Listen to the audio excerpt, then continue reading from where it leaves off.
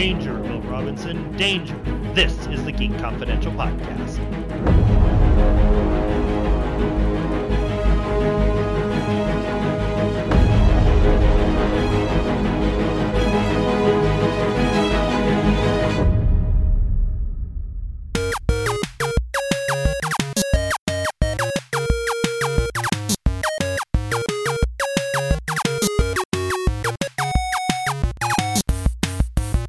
Confidential Podcast. My name is Luke Kurt. Joining me today, as always, Melody Eagles. Welcome, Mel. Hey, hey. We talked on the Performer of the Week episode about how awesome Parker Posey is on Lost in Space. I cannot wait to discuss more about just the series in general with you today. That is going to be fantastic. Cannot wait. Also joining me, Dan Pierce. Welcome, Dan. Hey, how's it going? Pretty good. You should be riding high because there's all kinds of Power Rangers news, and there is nothing I see you get more excited about on social media than Power Rangers. So we will be discussing that, and I'm looking forward to getting your thoughts on it all. Sounds good. Mo Walker, welcome. Hey, glad to be here. I cannot wait to get your thoughts on the Robin Hood trailer, because when we were talking about this beforehand, it was like you were like Arrow knockoff, and I'm like, I don't care. It looks epic. I cannot wait. So let's dive into it all. We're also going to do our Avengers speculation that we hinted at in our special Avengers episode. We got a lot more to cover. Real quick, who has all, other than Mel and myself, have either of the other two of you watched Lost in Space? I've seen the first episode. Okay. I have not. Okay. So the reason why I asked that is because prior to this series coming out on Netflix, my only exposure to Lost in Space was the Matt LeBlanc movie, which wasn't that great. And so coming into this, I was like, okay, it's on Netflix. Netflix makes quality programming. Toby Stevens, who I watched religiously on Black Sails and was an epic leading man, was on it. So that was intriguing to me. I was like, okay, that's a reason to give it a chance. I recognized Molly Parker, but I couldn't remember from where. And then I was like, I think she was on Deadwood. But I didn't, other than like just those two, I didn't really pay attention to much of the rest. So when Parker Posey came along as Dr. Smith and has now become like an epic villain for me, I was sort of blindsided with that. I probably shouldn't have been. I probably should have been reading things. But I am loving this series. It has a really strong cast. The dynamic for Toby Stevens' character is so much different than what it was on Black Sails. I'm loving to see that contrast, knowing how powerful of a character he was on Black Sails. The cinematography, once again, Netflix with their original shows has beautiful cinematography. Some of the big scapes when the storms are coming down and they're trying to get back to the spaceship, the grounded spaceship. Really good stuff. Mel, do you want to do one of your mini recaps about Lost in Space thus far? And I walked right into this and didn't even know it. And well, you were the one who was like, they copycatted me on the Daytime Emmy, so I'm like, okay. They did. Do you believe that? They tried to do a 1 minute soap recap without me. I came up with that. No, I'm just kidding.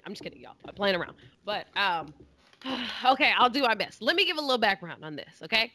I came into the show accidentally. I had no inclination that I was going to start watching this. Like, it wasn't even on my radar. And I just happened to be at one of my family members' house one weekend. And I woke up and walked in, and they were all watching it. And they were all in the middle of the episode, the second episode. And I was like, what's going on? I don't know what's happening. But just that little bit, me coming in the middle, I was like, oh, this is a good show. I have to go back and see what's happening. So here we go. Long story short. Lost in Space features our family, the Robinsons.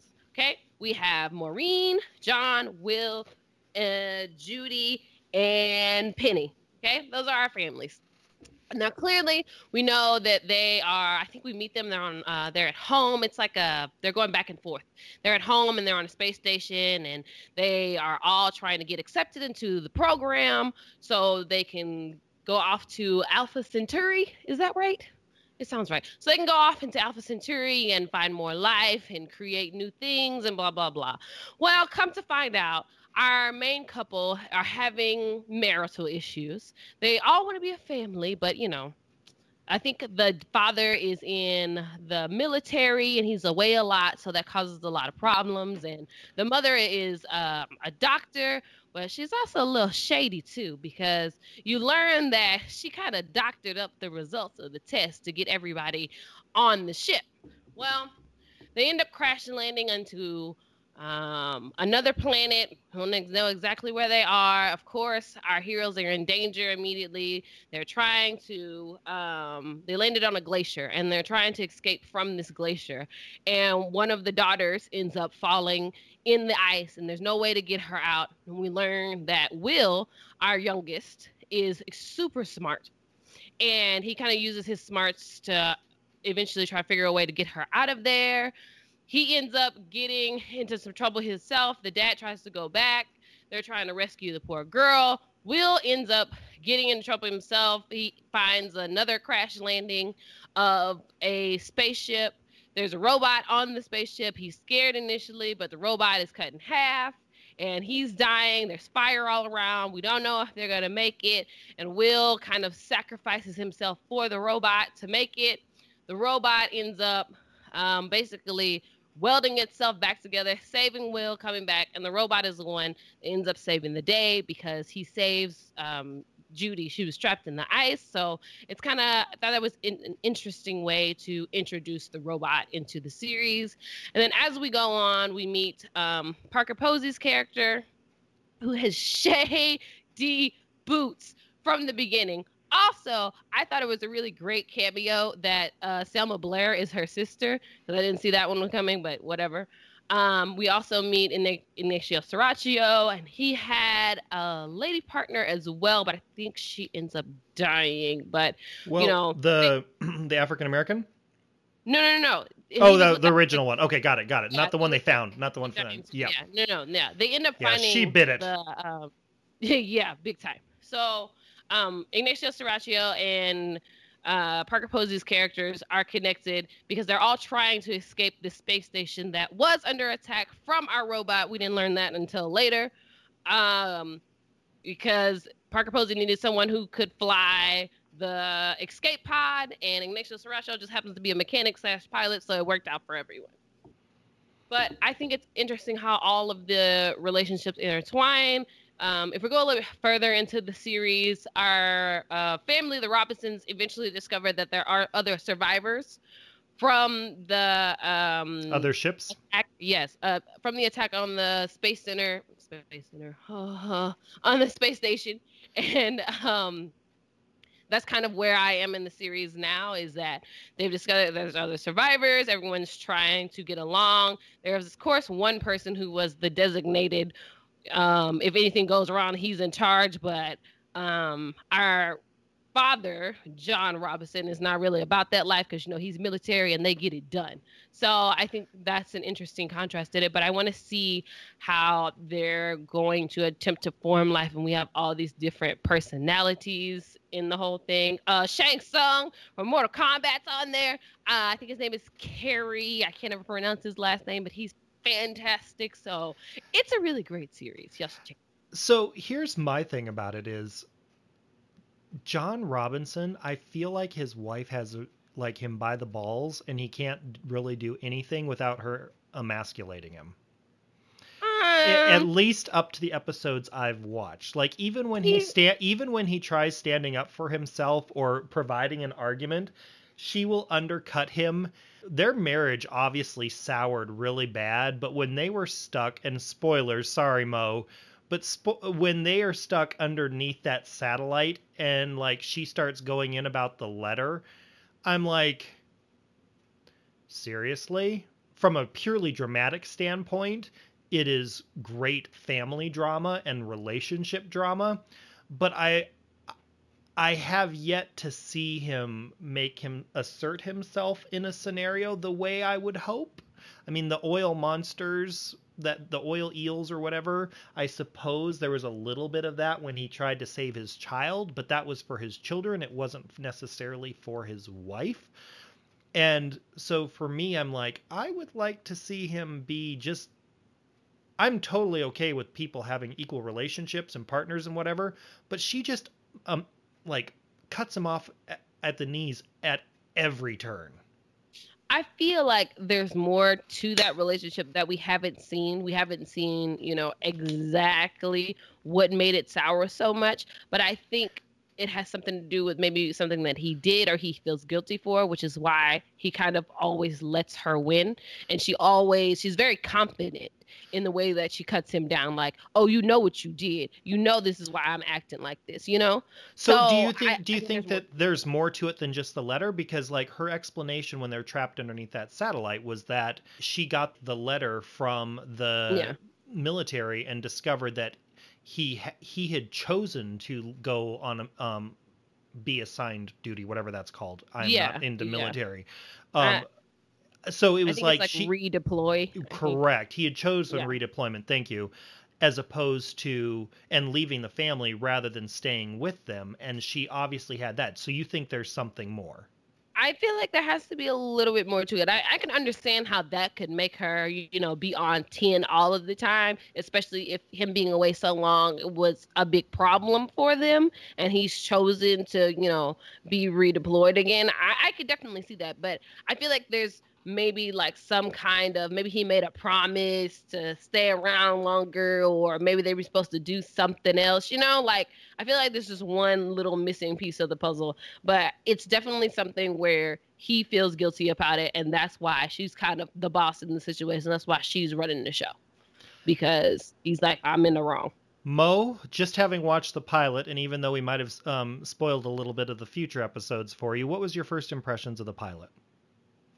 Well, it felt really, really different than what I've seen parts of the original CBS television show, and I vaguely remember the Matt LeBlanc feature film, but the grittiness of it, there's a certain level of grittiness that you didn't get in either version. But I also like that I feel like there is much more of a soap dynamic or a much more dramatic dynamic, that we're getting a lot more backstory for these characters than what I recall in previous iterations, which I kind of find fascinating, since this is a Netflix drama, and it's more than, I think, the original series. That those CBS episodes are like a half hour. There's a lot here, and when I get around to it, I'm definitely going to finish the series. It's just a question of when I'll get around to it. Okay. Dan, I want to go to you next, because since you didn't watch this, I want to get your thoughts on the Power Rangers buyout by Hasbro, correct? Yes. So, as our resident Power Rangers aficionado, what are your thoughts on this buyout? So, it's a very interesting dynamic with all of the moving pieces. A few months ago, Power Rangers' longtime partners, Bandai, who make the toys, were basically, Saban Brands, who owns Power Rangers, gave Hasbro the toy rights over renewing it with Bandai, who has been making the toys since 1993. And in that press release, it stated that Hasbro could be buying Power Rangers at a later date. So we knew it was coming at some point. What we didn't know were the numbers themselves, because when Saban Brands bought back Power Rangers in 2010 from Disney for $100 million, for him to just completely cash in and be able to sell it, 8 years later for $522 million, he gets himself a healthy profit on that one. But needless to say, it's an interesting dynamic they have going on. They shoot the show in New Zealand, and they have a contract with Nickelodeon that still is pending, and pre-production for the next iteration, Power Rangers Beast Morphers, is going on. So they're working on casting as we speak. So it's all a very interesting dynamic. A lot of people are speculating about the ancillary properties like the spin-offs or the other Maritoku shows like VR Troopers, Masked Rider, Big Bad Beetleborgs, Mystic Knights of Tirnanog. People are wondering about the music rights because that was a big contention point during the Disney years. People are wondering about the comics because typically Hasbro does IDW comics, but right now Power Rangers has the most successful brand of comics they've ever had under Boom Comics. They also have an online role-playing game that they did live streams of called Power Rangers Hyperforce that was pretty successful. It helped a lot of different charities in the process. There's a lot of moving parts that are still unanswered, but what we do know is that Hasbro has acquired Power Rangers and other brands such as My Pet Monsters, Popples, Julius Jr., Luna Petunia, and Treehouse Detectives. And it's a pretty crazy situation. The toy license starts for Hasbro in 2019, and it's interesting to think about with Hasbro restarting their movie franchises with Transformers and whatnot. If they put that under the same umbrella, Transformers, G.I. Joe, and Power Rangers, what type of movie universe can you create with those respective franchises?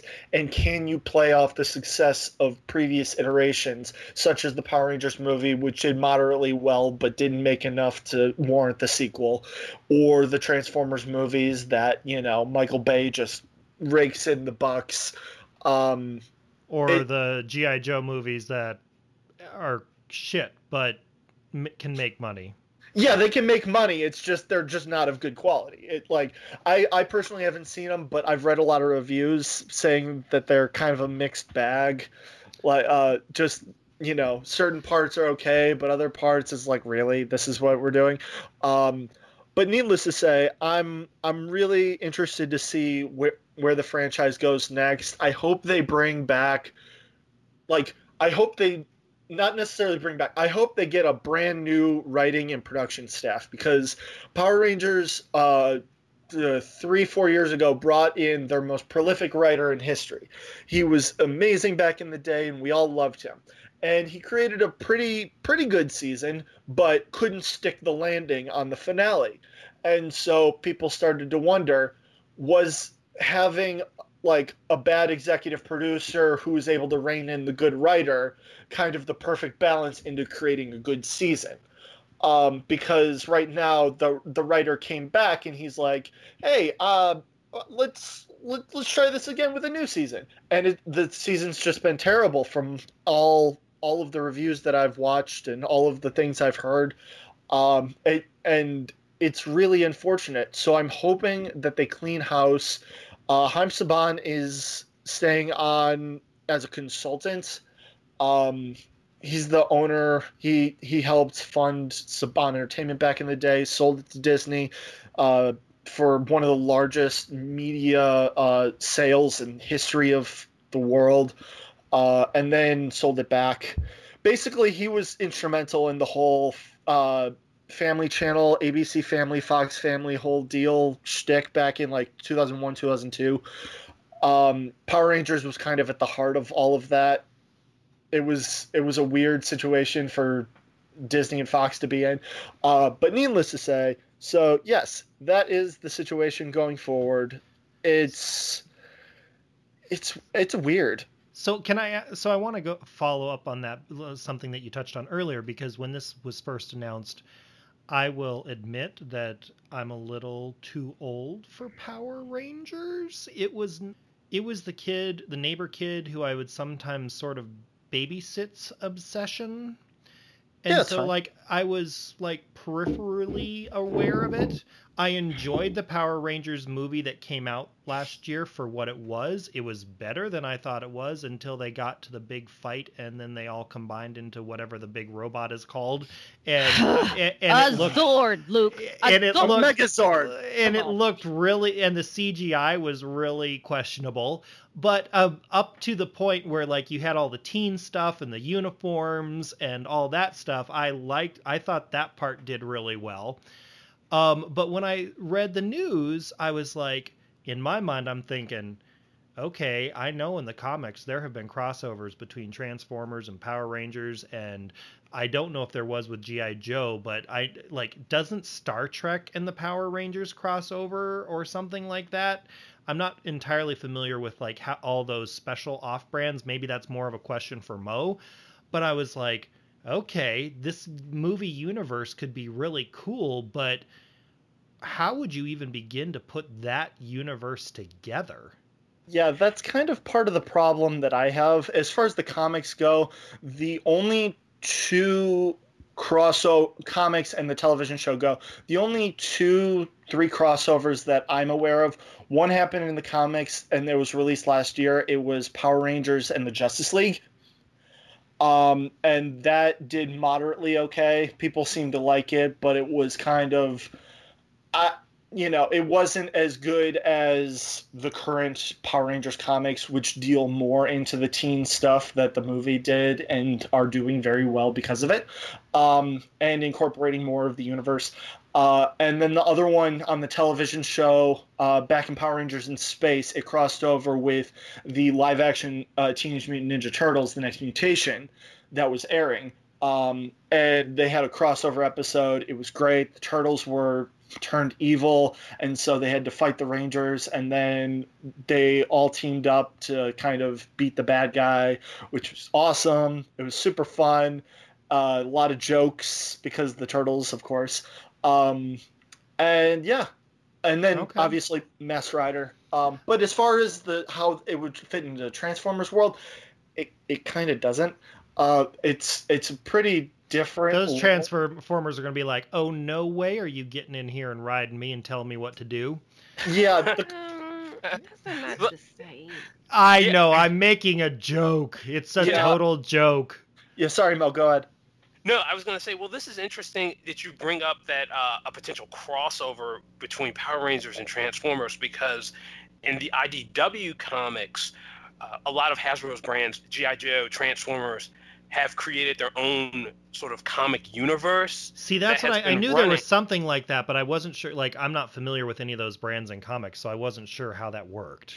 So, but interestingly enough, that sort of branding it's splintering off now, because IDW is about to end about to end their current Transformer continuity. So, and right now, people are kind of questioning, well, will IDW keep that Transformer license? So it's sort of interesting, like Hasbro is sort of getting Power Rangers at this point where they may be rearranging things with regard to G.I. Joe and Transformers. How does Power Rangers fit into this? Hopefully they do keep producing comics through Boom. I've only read a few of them, and I know that this current Power Rangers crossover or event in their title, Shattered Grid, is doing pretty well. It's so good. It's so good. Oh my gosh. I love it. It encapsulates 20 years of the show, or I'm sorry, 25 years now, and it's worth watching, or reading rather, the amount of twists and turns that they have. And I feel like I just cut you off, and I apologize, Mo. Sorry, go ahead. No. I was just gonna say, like, I know because I picked up the Free Comic Book Day issue on Free Comic Book Day, and I haven't had a chance to read it, and I'm fairly certain you could probably get it digitally. Usually those things are available. The Free Comic Book Day issues are available digitally for free through Comixology if people are curious about it and want to sample it. Mel, I know you watched some Power Rangers. As your quick critique of my description took place. It's because people used to get upset. If you talked about Transformers and Power Rangers in the same sentence, like, the Transformer fans are old school. They're like, no. See, that's don't like any part of that.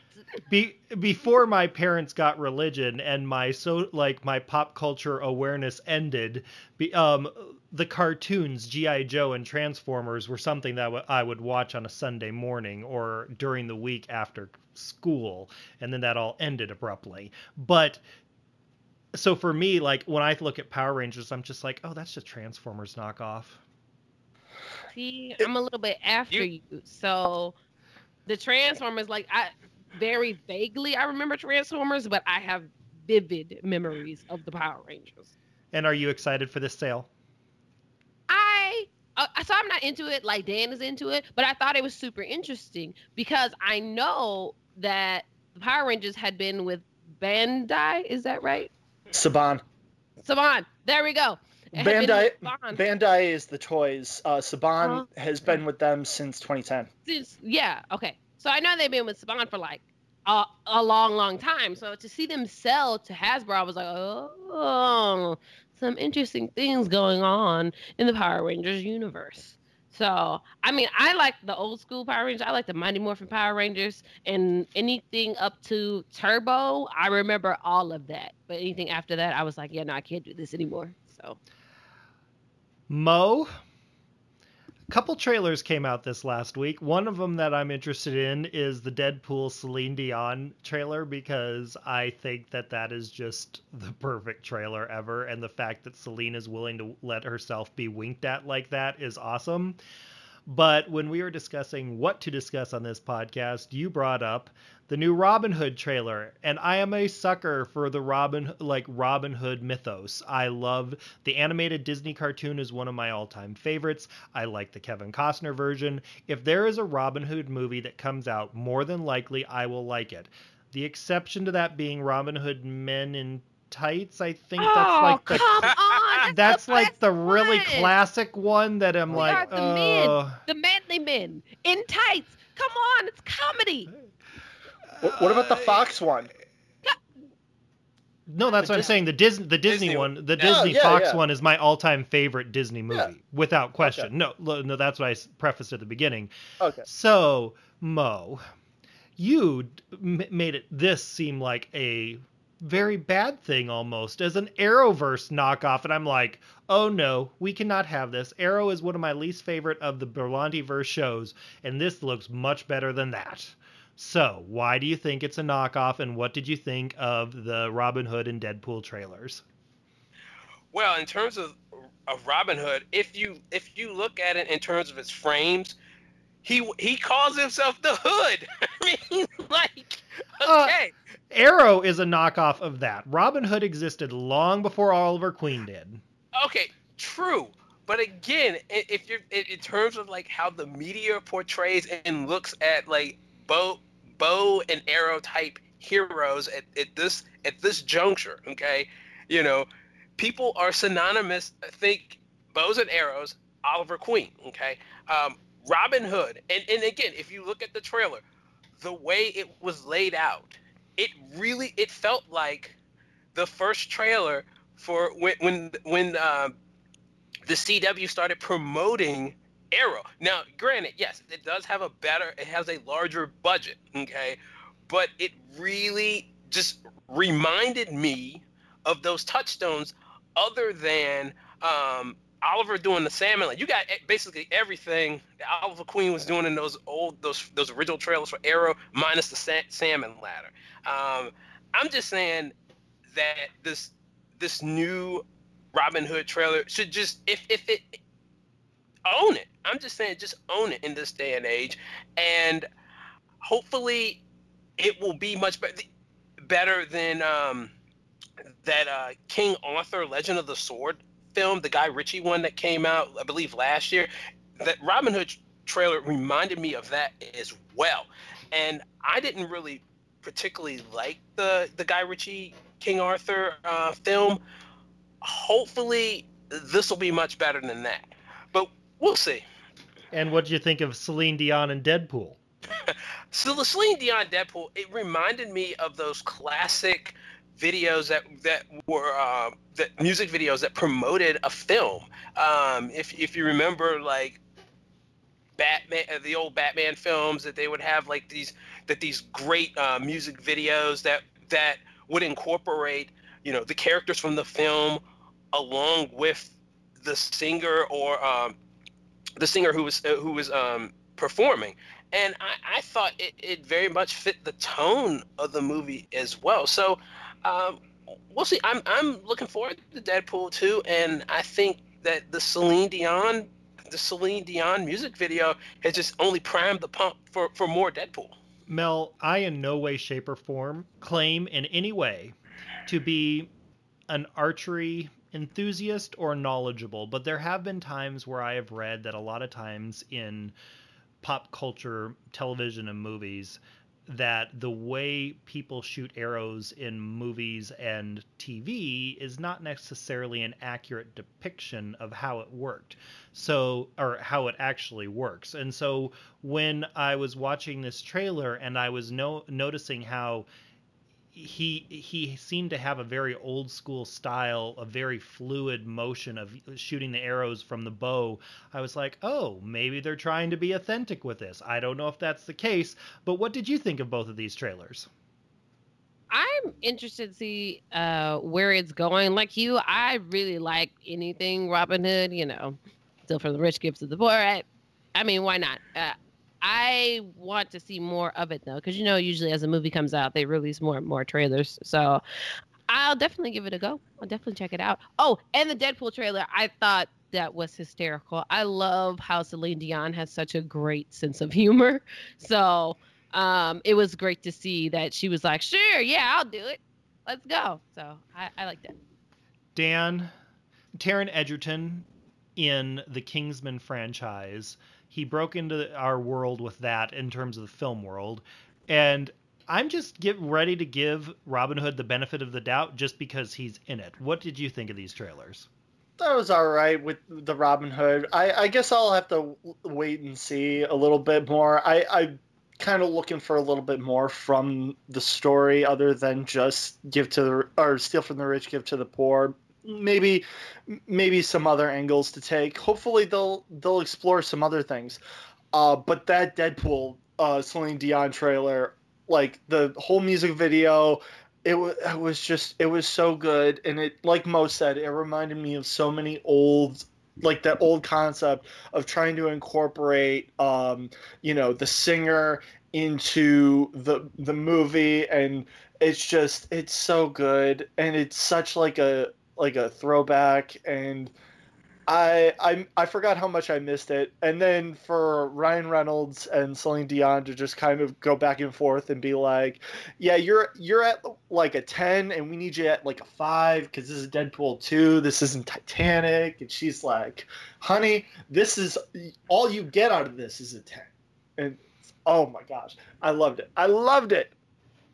I cannot wait for Deadpool. I just cannot wait. Before we get to the Avengers speculation discussion, let's talk a little bit of television. There's a whole lot going on. So let's start with something that maybe everybody can talk about. How about Timeless? Dan, for your Performer of the Week, you chose Its Leading Lady based on the women's suffrage episode. Because, of course, we record these on Sundays, so tonight's episode, we have not yet watched it. What did you think of that episode? I absolutely loved it. We finally get, and I was complaining about this recently, but we finally get the core 4 agents going together into a mission, and obviously Wyatt and Flynn are like oil and gasoline. It doesn't work, but you kind of know it has to work at some point.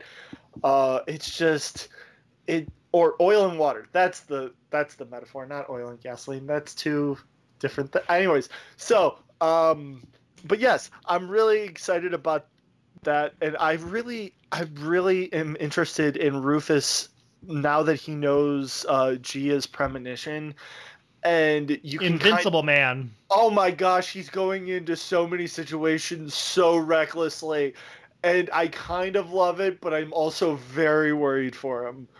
I really like the idea of him just jumping in and then just being like, oh yeah, that's right, I can't actually fight and I might still get beaten up even though I don't die. I should probably watch out for myself a little better. It's so it's just so interesting to see. And then there's so much mystery going on with Mason and Agent Christopher and the image they found of Jessica, because Told you. Yeah. I told you all. The moment she was up, I'm like, she's a plant. Yeah. Now, I don't have proof to back that up other than the fact that they had an image that they had to decode that has her in it, but I'm just saying, told you. I'm going to pull a Will and Grace and go, told you so, told you so, told you so. Sorry. In the spirit of the re-editing of Arrested Development, Way to Plant, it was just... It was a good week for Timeless, and I feel like I've talked too much. Okay. Mo, what did you think of it? Well, I really enjoyed the women's suffrage episode. I was actually hoping that the Rittenhouse sleeper agent would have been, if we'd gotten a little bit more, we would have seen the sleeper agent a little bit more before the sleeper agent was revealed. But I like the fact that we learned a little bit more about Emma in this episode, about her backstory and kind of what motivates and what drives her, and that while she believes in Rittenhouse, she's still her own woman, and if she sees that they're going to do something that could have a negative impact on her, that she's going to deviate and do what she feels like she needs to do in order to survive. And I'm also curious to see what's going to happen between Emma and Lucy's great-grandfather, because I got a feeling somebody's going to end up pregnant before the end of the season. See, what I was wondering is if somehow Emma is going to end up being her grandmother. Well, that would be because that guy's Lucy's great-grandfather. It's her mother's grandfather. So, right. So, like, I was thinking that Emma's gonna end up Lucy's mother's mother. Or I guess it would be okay, I get what you're saying. Oh, so I'm off by one generation. My bad. Mel, what did you think of the episode? Okay, this episode, Timeless, was fantastic. If we're going back to Abigail Spencer's performance, I love that she had so much presence of mind to be like, look, you killed the main person who was supposed to give the speech and be basically the leader for the next 50 years of the women's movement. So we need someone to replace her. And she didn't really want to do it, but she was like, look, if I got to do it, I got to do it. And then there was the other woman who already had a place, in the police station, and she kind of ran the boys, but she was one of those women that was like, well, if I did it, everyone else can do it, and blah, blah, blah. And Lucy dressed her down. She was like, look, just because you did it doesn't mean you can't help other people to try and do it. And that doesn't mean you can't look down on other people who might not have quite the confidence yet to do it. Like, people need to hear it. People need to know how you got here. People need to know that it is possible. So I loved that aspect of it. Going back to what y'all were talking about with Emma and Lucy's great-grandfather, is that right? When I saw too many generations on there. When I saw them kiss, I was like, uh-oh, this is going to cause some problems with the timeline, because like you said, if she gets pregnant, like, how does this work now? Because is Lucy's mother technically still here? Like, was she born yet when they grabbed him from the future? How does this work? And my question would be do you guys think that they're going to somehow kidnap him and send him back, and then he's going to be stuck in the past knowing everything about the future? I don't quite get the one thing that I haven't quite understood about them bringing him to the present is if he hadn't had children prior to coming to the present, right, unless you make him go back and keep him there, mm-hmm, how do you get the children to exist to then have the Lucy's mother and Lucy? Because essentially, Lucy and her mother should be slowly fading away, like back to correct. No. They've already answered that question. They answered that question. We missed it. Please educate. We missed it. Then please tell us. He had already had Lucy's grandmother, because he was in an episode. He was painting a picture of a little girl, and then Lucy's mother said, "Oh, that's my grandmother." I totally missed that. Okay. Which episode was that in? Thanks, Mo, for paying attention because we It was don't- like the second episode of the season, I believe. It was So the second or the third episode. Something like that. Yeah. Okay. Well, then I that's believe all it was the third one. Then Okay. that solves everything. That solves everything. Thank you, Mo, for bringing clarity to our world, Well, at least for I still temporarily. Yeah, I still think if Emma actually does get pregnant, that's going to cause problems later on. But I want to know more about Jessica because clearly she's a plant. She's the Rittenhouse sleeper agent inside our hero's operation. So, and they don't even see it coming. Also, And none of- Thomas better Oh, go not ahead. touch Rufus. Like, y'all, I know Gia had her premonition of him dying, but I was like, don't you even think about it, Timeless. Don't you even think about it. Because I refuse to accept it. And at some point, we need to cover the fact that Lucy and Flynn ended up in the same room together. Hey, there was also a bottle of vodka there. So Right. Yes. Exactly. And Lucy has been a little bit cold to good old Wyatt. And opening up to Flynn. Right. Lucy is feeling some type of way right now. And I understand my girl's pain. I do. Like, she was trying to keep her distance from Wyatt because she knew that she had feelings for him. And the second that she acted on it, what happened? His freaking wife came back and he went straight back to his wife. I'd be in my feelings too. Okay? Now, I don't know if I'd have run Garcia Flynn. Granted, he is a good looking man. But still, I don't exactly know if I would have done all of that. But I understand the way that she's feeling. Mo, this is going to be a really awkward transition. But Becca on the originals has some of her own feelings about Marcel going back to I was going to say St. Louis, but that is not it. New Orleans. What are you thinking of this season of the originals? Well, I really like the time jump. I like the new Hope, the teenage version of Hope, who is clearly this interesting combination of her mother and her father, as we've gotten over the first three. Well, really the first two, because she didn't appear. Hope Michelson did not appear in the third episode of season 5. She's trying to be a young Klaus in training with her deviousness and her planning and machinations, and this stuff just blows up in her face. And I've enjoyed how, you know, we've gotten this sort of family drama that it's essentially the vampire version of Dallas, with this teen drama that we're getting now with Hope Michelson and this hybrid she created. And the hybrid, of course, is causing all this chaos in New Orleans between the different supernatural factions. And we've got a little bit of Harry Potter-ish thrown in with the villain that they defeated in the 4th season being split up Horcrux style and embedded into the different Michelsons, and that how, you know, they can't get too close to each other, or things are going to start happening like snakes appearing and blood dripping from walls and all this kind of craziness. But Klaus being Klaus believes he's above the rules. And once again, I will reiterate, as I did in the Performer of the Week, he's an asshole. This is true, but here's the thing.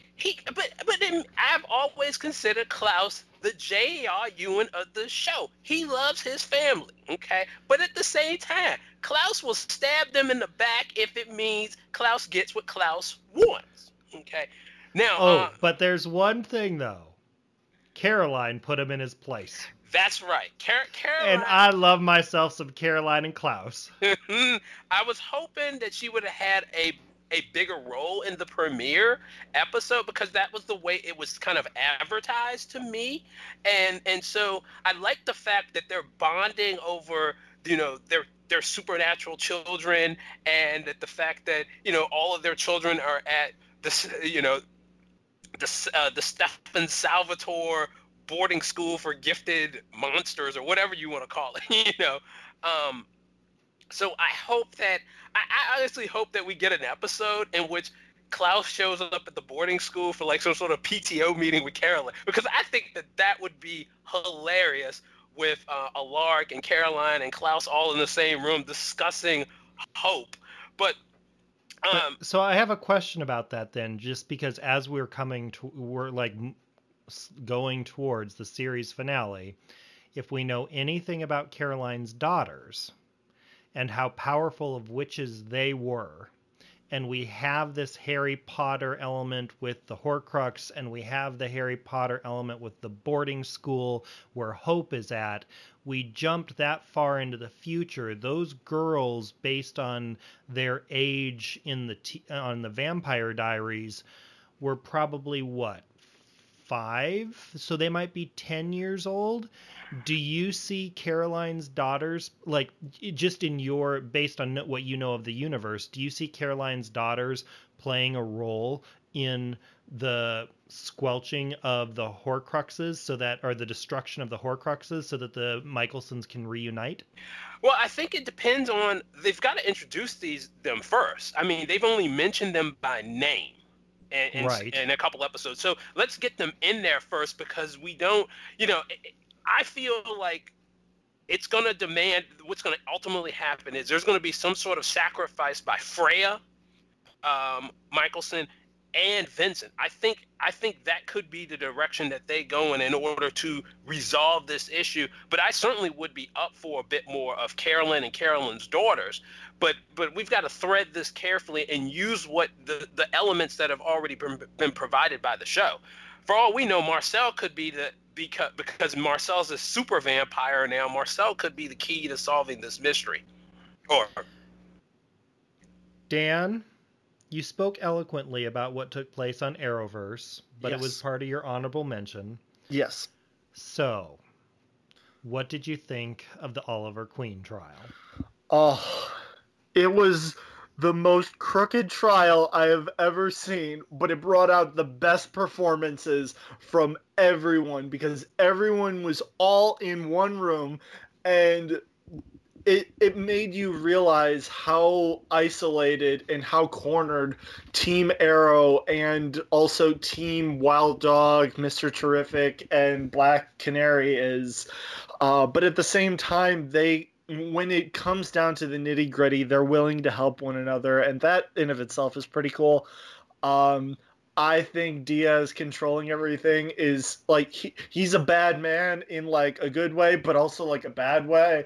Like he has these amazing, powerful scenes and commands every room that he's in, but at the same time he's like kidnapping Zoe from school and just making Renee like testify exactly the way he wants to. It's like, okay, I guess Renee has to commit perjury or not commit perjury, we'll see, because holy cow, coming from the sky, Tommy Merlin, and then just, I loved it so much. And it felt like Tommy talking as if he were actually the Green Arrow. And then you're thinking to yourself, wait a second, is it like Earth 2? Is it like Earth 77? Like, what's going on? Who is this person? But then you remember, at the beginning of the show, there was a flashback, or a flash forward, depending. And John parachuted from the sky with a machine gun and just took out a bunch of people. Oh, it was great. And in order to save someone who was being held prisoner. And then you think, who would John do that for? And then all of a sudden, he pulls off his face, Christopher Chance, the human target. I was like, oh, okay, that makes so much more sense. And even when you feel like the trial is a doomed failure, Renee is like, no, we're going to grab Christopher again and switch out the judge and make the judge declare like a non-verdict. So like Oliver was found guilty, but they vacated the verdict because there was a lot of justifiable situations given, like Tommy falling from the sky as the Green Arrow, and a whole mess of stuff. Because Diaz not only had the judge, he had the entire jury, he had the DA's office, he has the police force, he's got everyone on his payroll. At one point, John and Dinah were beating up people outside, and the entire police force comes out and is just referring to him as Mr. Diaz. You know, Mr. Diaz doesn't want you to have a moment alone with your attorney. He wants me to be right here. You know, that's the things he's saying to Oliver and Felicity. It's like, oh, okay. So now, you know, it comes down to Black Siren. And Black Siren is like, Tommy Merlin is the Green Arrow. I'm Black Canary. And it's like, oh, that's right. Everyone thinks she's Earth One. Oh, so now Diaz is after anyone and everyone Oliver cares about, and so people are probably going to die, and I'm very worried because it was announced that Paul Blackthorne is not coming back next season, so Quentin Lance can't, like, we can't kill Quentin Lance, like, come on. See, I thought his days were numbered ever since, like, the daughters started dying. Now that the daughters are, like, the one daughter that's his actual daughter is off on another show, and the Laurel that we have is an alternate universe, I've expected him to be bullet fodder for at least a season or two. Mo, what did you think of the Arrow episode? Well, you know, with Dan, the person who Dan forgot to mention was our beloved Risa, you know, played by Kathleen Gotti for GH. You know, she, from General Hospital, she had the nice little one-liner about, oh, you think I'm stupid that I didn't realize that Oliver is the Green Arrow after all these years? That was I'm his nanny. Yeah, that was a classic Dr. Obrecht line right there. I mean, that was hilarious. But as Dan so eloquently put it, you know, Diaz is essentially the kingpin of Star City at this point. He just calls the shots, and everybody either lines up or he's just gonna knock you down. Though I do want to say, I wonder if the judge being killed by Diaz at the end of the episode is gonna come back to haunt Renee. Wild Dog. Is that gonna be something? Because essentially, you know, they set this dude up to get murdered. Yeah. Yeah. So I am, but you know, and Luke, like you, I felt like Quentin Lance's days have been numbered for like a couple seasons now. Oh yeah, like I've expected him to die many times, and especially as this show is as old as this show is. Yeah. With contract negotiations, I'm like, he is so expendable. The fact that he has survived this long is nothing short of a miracle. Yeah, at this point, usually in the lifespan of a CW or WB show, the parental figure has gotten killed or has left. I mean, so it does not. So I wouldn't be surprised if there's a bullet in Quentin Lance's future. Okay. Well, Mo, before we get to the Avengers, let's talk a little bit about Agents of S.H.I.E.L.D. This is a show that I have only liked at one point, which was when Ghost Rider was on, and I tuned in for that, and then I stopped it again. But are there any connections in Avengers to Agents of S.H.I.E.L.D. this season? Yeah, there's some loose connections. The most recent episode that aired does talk about Thanos and the Infinity War, Avengers Infinity War film. And actually, a big part of this season the thrust has been leading up to the Avengers Infinity War series. The Shield, the Shield agents went into the future at one point and encountered the Kree. Okay, if you're familiar with the Avengers Cinematic Universe in the comics, the Kree are another alien race. They will come into play in the upcoming Captain Marvel movie that will be out in 2019. There were also some Inhumans that the S.H.I.E.L.D. characters encountered, because we all love Inhumans on this podcast. No, we don't. Oh, come on. I said I was sorry. So in this most recent story arc is the S.H.I.E.L.D. and the newly reformed Hydra, because Hydra, of course, is back, is trying to develop some sort of super super soldier using gravitonium, okay, which is the power source, the black ooze type power source that has been around in the Agents of S.H.I.E.L.D. mythos since the very first season. Okay? They're trying to create some sort of super being that can withstand this alien invasion, which we finally learn is Thanos. What happens is that they end up General Talbot becomes a Marvel supervillain named Graviton.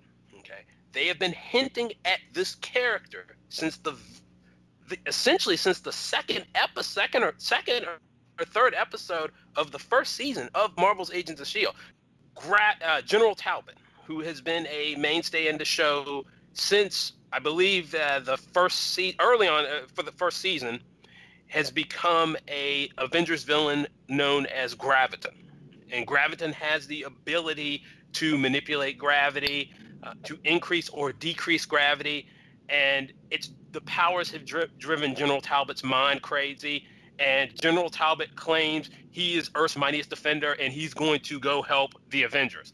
Clearly that's not the case, because he does not show up in Avengers Infinity War. So the rest of the season is going to be dealing with this side story involving General Talbot, who is now Graviton, and I'm fairly certain we're going to kind of get a hint about what happened at the end of Avengers Infinity War, in which Thanos used the Infinity Gauntlet to wipe out half the population. See, and that's what I was wondering, if the show had lost half its cast as part of that, and then they just vanished, and then all of a sudden the show had a mini reset mid-season. But apparently that has not yet happened. Which brings us to speculation. Now, Melody, I know that Dan and Mo have speculation already. They have theories, and just to delay their excitement, I'm going to you first. Do you have any speculation or theories for the second Avengers movie, since both of these are basically two movies, part of one big movie cut in half? Okay, I have a few questions before we get to theories. Is Avengers 4 already done? Did they film them at the same time? Does anyone know? Yes. Yes. Okay, so this one's already done, because it was supposed to be one big movie, but then they split it in half, right? Yes, it's doing. Yes. I believe they're in post-production now. Yes, post-production. Okay, so there's still time for reshoots. Second question is, since Thanos has used all the stones together and the Infinity Gauntlet has been destroyed, does this mean that he can't use the stones anymore? Like, are they dead? Or can they still be used? The Gauntlet's been destroyed? Yeah. If you see it in the movie. The Gauntlet wasn't destroyed? Yes, it was. It looked damaged. I mean, now whether or not it still functions, who knows? But I'm assuming he used the Space Stone to get away. So I'm assuming that he can still use the stones, even if the Gauntlet is. If the Gauntlet may either work or it may not work properly anymore. Okay, we don't know. It looked like I've only seen it once. But for me, it looked like it was all, cracked and damaged. And I was like, oh, okay, does this mean you can't use it anymore? Okay, well, in that case, if the stones are still usable, we have to figure out a way. Like, there has to be some way that the Avengers have to get a hold of the stones. Now, in the after credit scene, we did see Nick Fury send out a red alert to what appears to be Captain Marvel, because that was the symbol. So I think that's going to come into play somehow, some way, for them to try and defeat Thanos. And then I also think, like I was talking about in the podcast, that the Time Infinity Stone is going to play a large part in these things, because if they can get a hold of the Time Stone, I mean, you can manipulate time. So I feel like that's going to come into play somehow, some way as well. And I wouldn't mind seeing more characters, get introduced to try and get our old heroes back. So one question before I go to the other two on their theories. Of the remaining original Avengers, because basically all the Avengers that died whittled everything down to basically the original group for the most part. Mm-hmm. How many of those originals will be killed off, and who do you predict it will end up dead in the second movie? Oh, dead? I honestly, if you want the truth, I think it's going to come down to, in the end, like, I think Captain America is gonna make it through everything. I think he's gonna be like, the last man standing out of all of it. And Okay. I don't know if people are going to be, if they're gonna end up dead, because you know how movies are. So Especially with the superhero powers, and we have ways to manipulate time and do all these things. But I do, if I'm going to predict anyone that's going to be last one, it's going to be Cap. see, I think that he's going to be the one that's guaranteed dead just because of Chris's contract things. I So forgot like, he's having all these issues that could change. well, no, like hasn't he explicitly stated that he's ready to pursue other stuff and his contract with all these are up? So of all of them, Captain America is the one that I think will be dead. Tony Stark, the physical manifestation, might be dead, but I've read a lot of theories about him becoming the voice of the new Jarvis, so we might still have But he Robert was Downey another Jr.'s one. voice. Downey Jr. was another one that said he was kind of done with it too, right? Yeah. So True, Yes. but that's why I'm saying like I think the physical body could be, but like if he ended up coming in as the new Jarvis voice, he could like walk into a studio, record everything in one day, walk out and make money. That's sort of my theory. So, Mo, because I'm going to delay all of Dan's anticipation because he was already champing at the bit last week, what are your speculations and theories for the next Avengers movie? well, I'm looking for. First of all, I'm looking forward to the Captain Marvel film that will be coming out in February, because that will be a key bit of information will be coming there. We know it's a flashback, and at some point, Carol Danvers, who is Captain Marvel, will end up coming back to Earth. So I'm also curious about what's going to happen in the new Ant-Man and the Wasp film that's going to be coming soon as well, because one of the things that the concepts that they introduced in there is the microverse, and could that play a role in how they defeat Thanos? Maybe, for instance, the Ant-Man and the Wasp shrink down and to like a very small size and disrupt the molecular integrity of one of the gems. I'm really curious to see what Clint Barton will bring to the table. There's rumors circulating that he will take on a persona known as Ronin in the new film. I personally do not believe that they will be introducing any of the Fox characters, because and by Fox characters I mean any Fantastic Four, X-Men characters, because the deal with Fox and Disney has not been finalized, and that the film has already been shot. And I remember that, first and foremost, this is the Avengers, okay? And so we're at the end of Avengers 3, we're left with more or less the original group of Avengers minus Hawkeye. So plus Hawkeye, who wasn't on screen. So whatever the solution is, it's clear that it's going to involve that combination plus a few other individuals. Now, one surprise a surprise character they could bring in that they've sowed the seeds for, who is another Marvel cosmic character that has often battled Thanos, is Adam Warlock. Adam Warlock was introduced, well, rather a cocoon In Guardians of the Galaxy. Correct. So that if they want to bring in a new character to go up against Thanos, that would be the route to go if they want to bring in somebody brand new other than Ant-Man the Wasp and Captain Marvel. Who do you think will bite it in the next movie? I'm gonna go. I think I agree with you about Iron Man, his physical body dying. It wouldn't surprise me if Tony Stark's physical body dies. He uploads his mind, like you mentioned before, Luke, because it's been done in the comics, and they potentially introduce a new character to wear the Iron Man suits. they've got one possible candidate could be Riri Williams. She's a young African American female who's a recent addition to the Iron Man mythos. But my question for that is, since sometimes the movie franchise sort of like plays with that, yeah. Would you be okay if Shuri did that instead? Yeah, I wouldn't have a problem with it. With that at all. I'd be totally fine with that. Okay. I also there's a part of me that I've heard these theories about possibly Captain America going back in time and living out his life with Peggy. I would not be opposed to that. I do think that Steve is just going to walk off into the sunset. So you don't think he's going to be dead? I don't think Captain America's going to die. I don't think Steve's going to die. I think Steve is going to get some sort of reward. No, it could be. I hope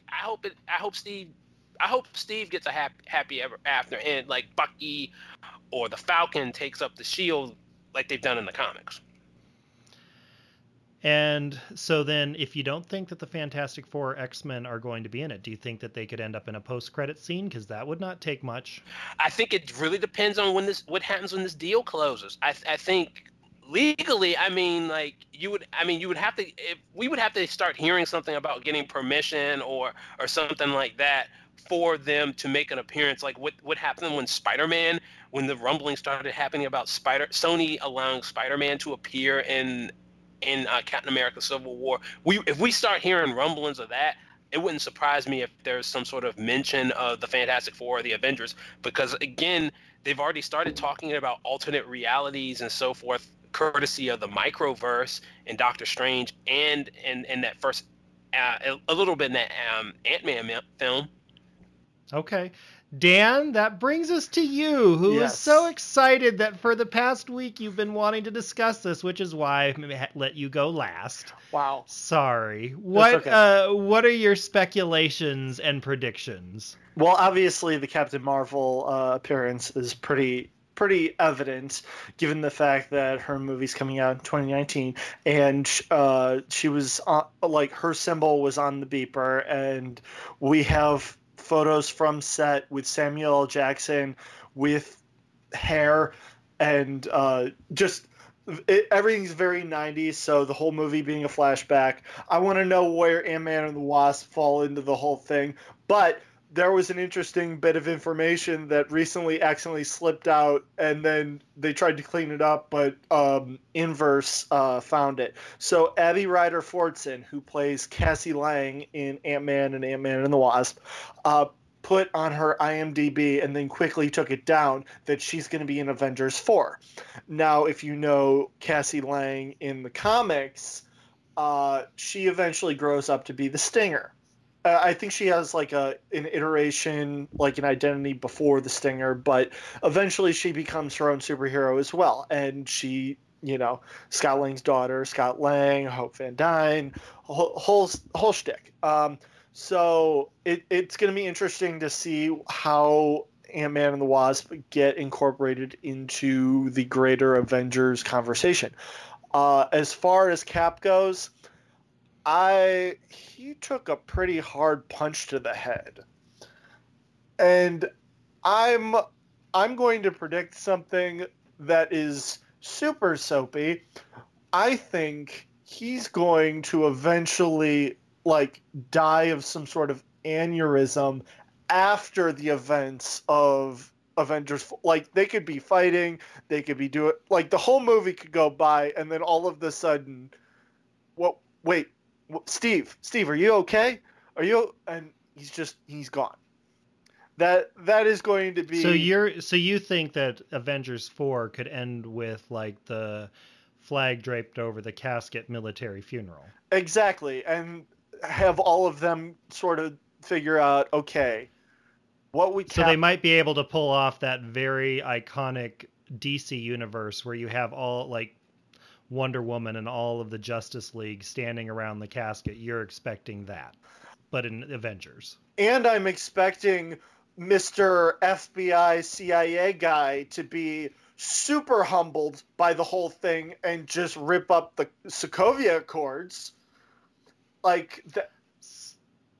ahead. as a symbol of Cap's sacrifice and just commitment to the safety of others being a priority over the bureaucracy of just, okay, so we need to contact this person and this person and this person, and then maybe we can go save the day. That's Okay. That's something Cap really fought for, and that would be kind of a cool thing, and for Bucky and Sam to sort of figure out, okay, what's next? So one last question to all of you before we wrap. Of all of the characters that died in the final scenes of Infinity War, are there any that you think will stay dead? So this is not talking about Gamora, who died previously, Heimdall. Are there any of the people who evaporated that you think will stay dead? Or do you think in the end they'll all come back? Dan, any of them are going to come back, stay dead? I don't think so. I think the most permanent deaths were really Loki, Heimdall, and Gamora. Okay. It felt super permanent. Mo, what about you? Any of the evaporations going to be dead? No, I'm cynical. None of the ones who evaporated are going to be dead. I mean, they all have movies. Okay, Mel, are you going to break with us and agree that, or say that at least one is going to be dead? I think some of the Guardians, excluding Gamora because we know she's dead, but I think some of the Guardians are not going to come back. I think they're going to be dead. I'm trying to think of anyone else that's coming to mind that evaporated, but those are the ones that are sticking out to me that I think that some of them are not going to come back. Mel, I want to give you the final word on the podcast. We don't talk about horror a lot, but as we were discussing things to discuss on the podcast, you brought up the fact that Pet Sematary is getting a remake, and you seem pretty excited about it. So in the last couple minutes, tell us about that. Okay. I like horror movies. I am a horror movie fan, okay? And there are very few horror movies out there that scare the hell out of me, and Pet Sematary has to be one of them. I think I've seen that movie a total of 2 times, and I'm like, I can't do this. This is scary as hell. So the fact that they're remaking it is interesting to me because the original has so much to it that genuinely terrifies me. I kind of want to check out the remake. Now, I did notice the reason that this came to my attention is because they cast John Lithgow as Judd. He was the next door neighbor, the old country next door neighbor who was played by Fred Gwynne in the original movie. So I was like, oh, I didn't realize they were remaking this. If y'all don't know, Pet Sematary is an old Stephen King novel. So the movie is genuinely terrifying. So I kind of wanted to see where it's going. They don't have all the cast yet, so it's still kind of in the beginning stages. I did check it out on IMDb. It's supposed to be released in 2019 sometime, so it's definitely on my radar now. And if we're sticking with horror, there's also the reboot of Halloween coming up, which is my favorite slasher by far, and it's got Jamie Lee Curtis in it. She had a lot of influence in this one. They say it's supposed to be a throwback to John Carpenter's original. He actually had his stamp of approval on this one. So I'm really interested in seeing this movie when it does come out and how it encompasses the original and how maybe close it is or how much of a throwback and how many influences it actually does have on the original, because I love slashers, so it's going to be interesting. On that note, we would encourage you to comment on this episode at geekconfidential.com. Follow us on Twitter, twitter.com/gkconfidential. Like us on Facebook, facebook.com/gkconfidential. You can find me on Twitter at Luke_Kerr. Mel is at Melody Ackles. Dan is the real Dan Pierce. And Mo is Dr. Mo77. We thank you for listening. Until next time, and next week, you're going to get a top 5. So long. Bye, y'all. Bye, y'all. Bye, everybody.